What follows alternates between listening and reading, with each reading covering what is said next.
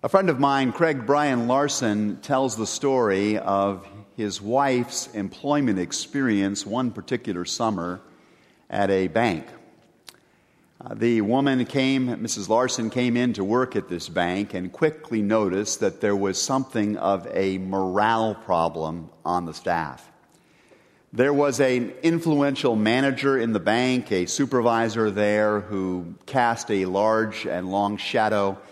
And this particular individual had an extremely lackadaisical management style, seemed to not hold a very high sense of work ethic, and fraternized mainly with the youngest members of staff. Even though he was older, he primarily hung out with the younger members of staff. And there was a lot of joking and kibitzing that went on. And overall standards in the office were pretty low, and there wasn't a lot of productivity happening there. What made it worse was that this particular supervisor played favorites. He mainly focused on this group of younger folks. He treated dismissively the other people that worked in the bank, and some people who he didn't take to personally, he made life really miserable for. One of them was a younger woman in her 30s who was a middle manager in this particular bank who had an extremely high work ethic, was very devoted to her job. And every time she would approach this gaggle of his cronies, when they were talking, he would cut the conversation off, and he'd roll his eyes, and there would be smirks exchanged amongst the various people in this circle. And when she walked away again, they would be talking about her and making fun of the way she dressed and so on and so forth. And this went on for some weeks. One day, Craig's wife came into work and noticed within moments of entering that the entire atmosphere of the place had changed. People were talking civilly and professionally and kindly towards each other, and everybody was really deeply engaged in the important work of that bank. And she noticed that the manager, the supervisor that I've been talking about, was gone. And at his desk was sitting that 30-something young woman, who it turns out had been the undercover boss all along. She'd been promoted into his job already. She had just taken a middle-level position in order to scout out the work environment. And then the day of reality had come.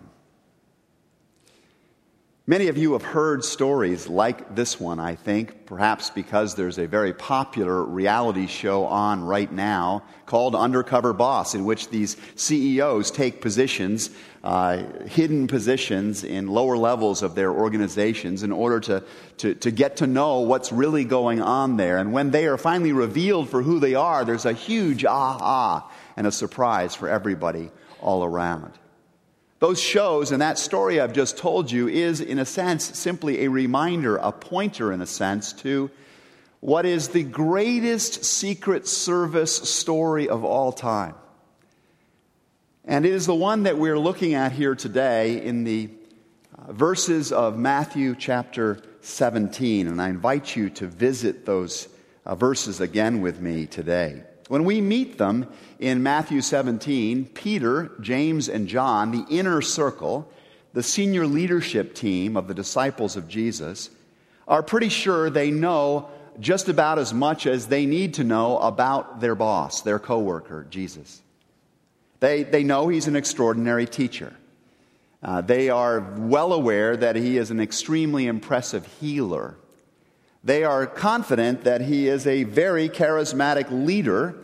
And in the chapter that immediately precedes this one, Matthew chapter 16, Peter has even ventured the guess that Jesus may be the long-awaited Messiah, the Christ, the person who is going to bring about the political revolution that Israel is waiting for, looking for, to free them from the bonds of Rome and allow them to go on into a new golden era, not seen since the time of King David. None of them, however, fully get at this particular moment even what Peter was driving towards. Even Peter himself doesn't fully understand what it means when he says that Jesus is the Christ, the Son of the living God. The Son of the living God. But the cover on that reality is about to come off. The Bible says that Jesus led them up to a high mountain by themselves. Now, you need to understand that just that act of taking people up on a mountainside would have been instructive. It should have set off some alarm bells, some warning lights of meaning to the disciples, because they had already seen Jesus do some of his most significant work on the mountaintop. Jesus had given his most phenomenal sermon on the Mount, displaying and describing the nature of the kingdom of God into which people were being called. But there was a much longer history of mountaintop moments that were profoundly significant in the life of Israel that they could easily have remembered, these disciples, that would have quickened their sense of something significant about to happen. It was, for example, at the summit of Mount Sinai, where God chose to descend upon Moses in this mysterious cloud that covered the summit of the mountain and revealed his glory to Moses like a consuming fire, and gave to Moses the law, the Ten Commandments, that displayed the character of God, that would actually, interestingly enough, become the framework that Jesus would later use in his Sermon on the Mount. A recapitulation, a refilling of the law with its intended meaning. It was also in the shadow of the holy mountain that Israel had been instructed to erect the tabernacle. They were a people on the move. They were traveling without a temple, no fixed location. They're in the wilderness. God gives them instructions to set up a tent of meeting. And whenever they stop for the night, they erect this particular tent in their camp. And over that tent, the scripture tells us in Exodus chapter 40, God descends again in a cloud, a mysterious cloud signifying his presence, and fills the interior of the tabernacle with his glory, we're told, with the brilliance of his light and his holiness. It was also atop another mountain, Mount Carmel, now further north in Israel, that God had come down once again with fire and smoke, right, with cloud and brilliance, to demonstrate to Elijah, the great prophet Elijah, and to the gathered prophets of Baal, servants of a lesser God, to demonstrate that God was the true God, the one worthy of worship. In 1 Kings chapter 18, we read that story. Now here it is, on another mountaintop, that these famous historical events are being seen for what they ultimately were. Each of those events I've just described were significant in themselves. But they were also signposts. They were pointing Israel towards a consummation, towards a greater event, that these would now be almost mosaic pieces of in a larger picture of who God was and what God intended. So we go on in the story. Matthew 17 says that as Peter, James, and John reached the summit, there Jesus was transfigured before them. His face shone like the sun, and his clothes became as white as the light itself. And the Greek word for transfigured here is the one from which we get our word metamorphosis, as in the process by which the worm becomes a butterfly. Raise your hand if you remember watching that experiment as a kid, right? Now I think back to one of my favorite sci-fi movies of all time, Ron Howard's movie Cocoon, when I hear the word metamorphosis. And I don't know how many of you have seen the film, but I'll briefly sketch its relevance to you in these terms. This is a story in which this group of older folks in a retirement community suddenly encounter a very attractive group of younger people who move in to an estate next door. These people are compelling beings. And the older people find themselves drawn to these younger people who remind them, I guess, of what their glory days used to be. And they find themselves just feeling more vital in the presence of these younger persons. Well, one day, the older folks are spying on these younger persons when, to their absolute shock and amazement, the young people peel off their flesh suits, revealing themselves to be aliens. And underneath the flesh is nothing but the most spectacular, brilliant energy and light. And the older folks are just awestruck and mesmerized by it. I think this is something of what Peter, James, and John got to see when suddenly Jesus metamorphosized right in front of them, transfigured right in front of them. And yet, and they were suddenly aware in this sense that Jesus was not just simply an attractive being, a great teacher and leader and all of those things, a healer. Jesus was, in fact, a different kind of being, an alien sort of being, of staggering power and greater glory than they had any idea of up to this particular point. And yet the unveiling goes further still. Just then, this is verse 3, just then there appeared before them Moses and Elijah talking with Jesus. The greatest lawgiver, the greatest prophet of ancient Israel, suddenly appear there in the glow of this glory, and they're seen talking with Jesus as if they are familiar friends. Because they are. Because they are. It is now clear, at least to anybody up there on the top of the mountain paying attention, that Jesus is more than just an alien being. He is the particular being who was there on the top of Mount Sinai with Moses, right? Who showed himself to Moses long ago. He was the particular being who revealed himself to Elijah at Mount Carmel. He was the particular being in whose splendid presence these two old saints have been dwelling for centuries now at that infinite summit beyond the stars that we call heaven. Jesus is the author of the law given to Moses. Jesus is the spirit behind the prophets, the spirit that spoke through guys like Elijah. Jesus is the fulfillment, in a sense, of the law and the prophets and the totality of Israel's history. He is the divine word that filled the tabernacle with glory in the wilderness. And John will later capture this reality beautifully in the 14th verse of the first chapter, the prologue of his gospel, and which he says, and the Word became flesh and dwelt amongst us. Though what you can't see there is the Greek actually says, and the Word became flesh and tabernacled with us. Set up his tent, filled it with glory, right in our midst. And we have beheld his glory, says John at the end of 14. Glory as of the only begotten Son of the Father, full of grace and full of truth. This is my beloved Son, in whom I am well pleased. Peter, James, and John are speechless before the wonder of the power and the glory of Jesus. When is the last time you were? When is the last time that you caught a glimpse of his glory?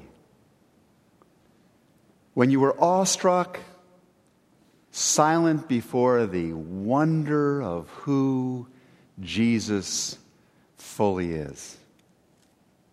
Maybe you're in a place of worship when that sense of glory just washes over you. I feel it sometimes. We're singing the Hallelujah chorus, and the glory just washes over me, and I feel enraptured with a sense of the wonder of his beauty and his goodness. Maybe you're standing before the miracle or the magnificence of God's creation. You're there looking out across the Grand Canyon, the vastness of a starry sky, the tiny feet and toes of a newborn child. Maybe you're struck by the creation in this way, and you sense the glory of God in these things. Sometimes you may find yourself pierced by His Word.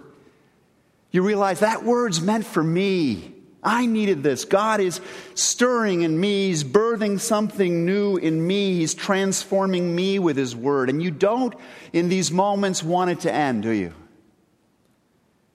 You don't want it to stop. You don't want to go back to regular life. You don't want the fire, the cloud, the goodness and glory of God to leave you. You want to stay up there on that mountaintop for as long as you possibly can. And if you've ever felt that, I know I felt that, then the sentiment of Peter here is speaking for us. Peter says to Jesus, verse 4, Lord, it's good for us to be here. I love that simplicity of that. Man, this is really good. This is what goodness is all about. It's good to be here. Let's not let this end. If you wish, I'll put up 3 shelters, one for you and one for Moses and one for Elijah, and we can just sort of camp out here. Even maybe for a couple of years. It'll be good. That's what Peter's basically saying. I understand his desire. The truth, however, is we don't get to control or contain the glory of God. We just don't get to do it. Sometimes people talk as if we could. In fact, I would go so far as to say that the main business of a lot of religions is trying to make us think that if we hang around with them, then we'll have that glory all the time. We'll experience it moment by moment all the time. If you just pray or you fast in this way, if you just read the Bible every single day, if you just sacrifice or you give more, or if you just go to that particular awesome church, or you read that real book, that book that changed my life, or if you listen to that particular speaker on the radio or the TV or whatever it may be, you can live in a continual state of ecstatic communion with God. You can have health and wealth and spiritual prosperity everywhere you go all the time if you just do this or do that. You can box the glory of God for yourself and take it with you everywhere. Now, don't get me wrong here, because faithfulness to God and the practice of these spiritual disciplines of prayer and fasting and all these other things, they're very, very important. They are the steps by which we venture toward the mountain and up the mountainside. Okay? They're part of that soul training that helps us reach the heights where the glory becomes clearer to us. But there is no permanent tent, no permanent shelter that we can rely on, where we can always have and always feel the intensity of these mountaintop moments. And if you go back and you read the stories of the great heroes of the Old Testament, including Moses and Elijah, or you read through the life of the apostles, then the disciples, of Mary, Peter, James, John, Paul, all of those folks, or you research the writings of the mystics and the great saints of church history, you'll see that while they had these mountaintop moments, they spent most of their time in the valley. They spent most of their time down the mountainside, in places where they wished for more of that feeling, but had to trust that God was with them in the day-to-day, even when the feeling wasn't so intense. They viewed these moments that God gave them of absolute clarity about His presence as just what they are, a gift, precious, marvelous gifts of His grace, glimpses of His glory, a glory that we are going to get to see one day, fully and forever. That's our future. We're going to one day be on the mountaintop forever. That's the good news. And He gives us these glimpses to prepare us for that day, to give us what we need to keep traveling through the journey in the wilderness where we are. I think we need to pray and pray for and welcome these deeper encounters with God. Even though they won't be the norm, we can pray for them for two particular reasons. The first reason is because without these glimpses of glory, we will tend to accept a much smaller Jesus. Without these transfiguration moments, we're going to tend to settle for, or even prefer perhaps, what I call a pocket-sized Jesus. I came across a marvelous blog recently on the internet by a guy named Kevin DeYoung that was just so particularly good on this subject that I want to share it extensively here with you this morning. DeYoung reminds us that not every Jesus is the real Jesus. Not every Jesus that gets presented to us or that we hold on to is actually the real Jesus. For example, writes DeYoung, there's the Republican Jesus, who is against tax increases and activist judges, for family values, and for owning firearms. That's what this Jesus is really passionate about. There's Democrat Jesus, who's against Wall Street and Walmart for increasing our carbon footprint and for making so much money. There's therapist Jesus, who helps us cope with life's problems, heals our past, tells us how valuable we are, and reminds us not to be so hard on ourselves. There's Starbucks Jesus, who drinks fair trade coffee, loves spiritual conversations, drives a hybrid, and goes to a lot of film festivals. There's open-minded Jesus, who loves everyone all the time, no matter what, except for those people who are not as open-minded as you are. There's touchdown Jesus, who helps athletes run faster and jump higher than non-Christians, and determines the outcomes of Super Bowls in the favor of the faithful ones, the serious prayer warriors. There's martyr Jesus, a good man who died a cruel death so we can feel sorry for him. Then there's gentle Jesus, who was meek and mild all the time with high cheekbones, flowing hair, walks around barefoot, wears a sash, and looks very German. Then there's hippie Jesus, who teaches everyone to give peace a chance and imagines a world without religion and helps us remember that all you need is love. That's Beatles Jesus. There's yuppie Jesus, too, who encourages us to reach our full potential and reach for the stars and at some point buy a boat. And, just a modest, respectable boat. There's spirituality Jesus, who hates religion, who does not like churches particularly, or pastors, or priests, or doctrine, and who would rather have people out in nature finding the God within while listening to ambiguously spiritual music. There's platitude Jesus, who's good for Christmas specials and greeting cards and bad sermons and inspiring people to believe in themselves. There's revolutionary Jesus, who teaches us to rebel against the status quo and stick it to the man and blame things on the system. There's guru Jesus, a wise, inspirational teacher who believes in you and who will help you find your center. And there's boyfriend Jesus, who wraps his arms around us as we sing about his intoxicating love in our secret place, who just is sweet on you. And there's good example Jesus, who shows you how to help people and change the planet and become the best version of you. Have you met the pocket-sized Jesus? Have you got him in your pocket so he can go with you anywhere? So he can tabernacle with you on your schedule? But then there's the real Jesus. There's the one that Peter, James, and John met on the Mount of Transfiguration. There's Jesus the Christ, the Son of the living God.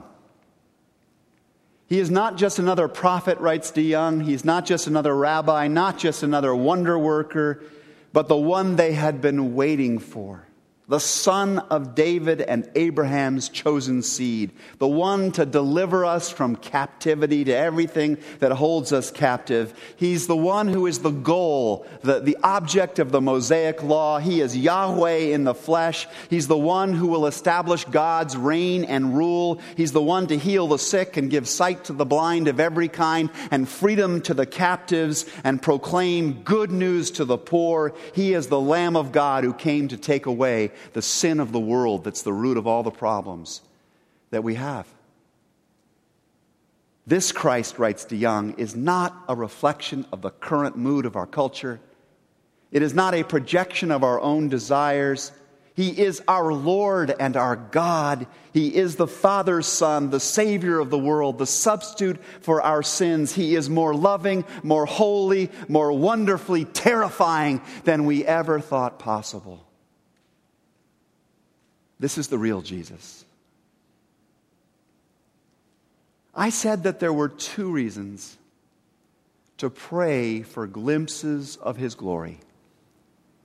The first is to increase the likelihood that we will follow the real Jesus instead of some pocket-sized version we carry with us so He will follow us. You get that? Here's the second reason. The second reason is because only the power and glory of the real Jesus can save us, can change us, can make us what we're created to be. I came across a fascinating account recently written by Jacob Needleman, who for many years was a professor of philosophy at Harvard.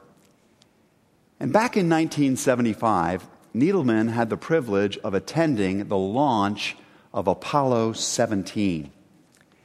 And he wrote about it very eloquently. It was a night launch, he said, and there were hundreds of cynical reporters all over the lawn. Remember, this is Apollo 17. We've seen a lot of launches by this time. And all the reporters are there out across the lawn, and they're pounding beers, and they're wisecracking, and they're waiting for this 35-story high rocket. Now, just start to take that in, okay? A 35-story rocket ship right here. Imagine this in front of you. Well, the countdown came, writes Needleman, and then the launch. And the first thing you see is this extraordinary light, right? You see all of this cloud and this incredible light.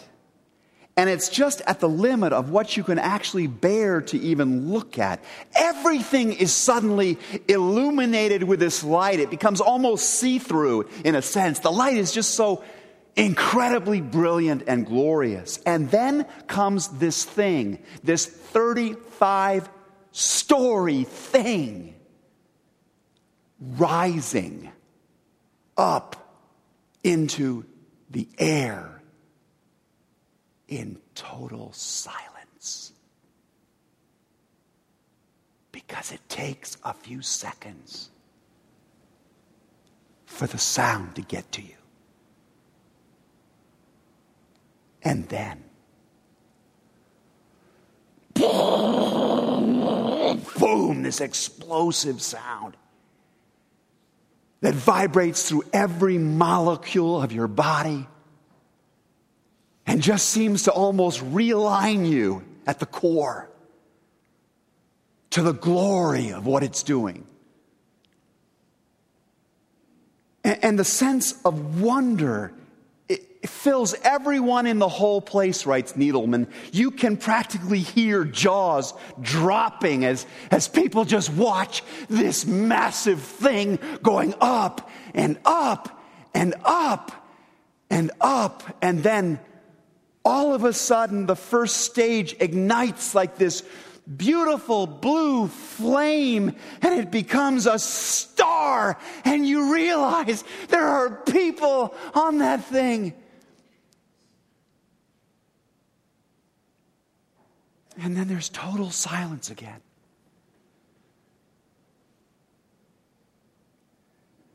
And Needleman concludes his account. People just get up quietly, helping each other up from the ground. And they're kind to each other. Right? This boisterous, half-drunk group of people, they're turning now. They're kind to each other. They're opening the doors for each other. They're looking at one another, speaking kindly and with interest toward one another. These were suddenly moral people, writes Needleman. Suddenly they were more moral because of the sense of wonder, because of the experience of wonder, because of the encounter with glory that had made them who they were meant to be.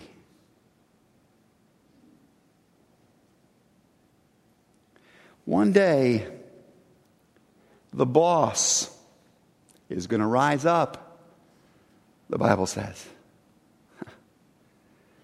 And it will be more than 35 stories of him. He's going to rise up. He'll no longer be undercover. And all the people, we're told by Jesus himself, all the people at that time will see the Son of Man coming in clouds with great power and glory. And like Peter and James and John, we're going to see him fully transfigured in all of his power and his goodness. And at that time, every jaw on planet Earth will drop. I promise you, no matter what their religious background has been, their jaws are just going to all drop before the glory of who he is. And the Bible says every knee is going to involuntarily just bow in awestruck wonder, and every tongue will confess that Jesus, it turns out, Jesus is Lord, to the glory of God the Father. And in awestruck wonder, in abject wonder and praise, all of the creation, right down to the molecular level, the atomic level, the subatomic level, will realign itself to the moral beauty and the utter majesty of this magnificent being. In the meantime, we walk in the valley. Okay? We've got these glimpses to remind us of what's coming, of who's really at work in the simple things of the faith. We're privileged to have these moments on the mountaintop when it's just him and us alone, when we know in deeper measure there's no one more worthy of our devotion than he. That there's no reason to fear, as Jesus says in this text, fear not, be not afraid, get up, it's okay. There's no reason to fear anything we're going to face, because he's going down the mountain with us. He's going to be with us. He's more capable of saving us and of setting this world right than anyone else is. So when he says to us, as he says today, get up and go out there, don't be afraid, we can walk down the mountainside. We can go back out into this week ahead, freshly filled with wonder and gratitude that we are his and that he is with us to the very close of this age. And my prayer is that you've caught just a glimpse of that beautiful, wonderful, greater reality as we've met with him today. Would you pray with me?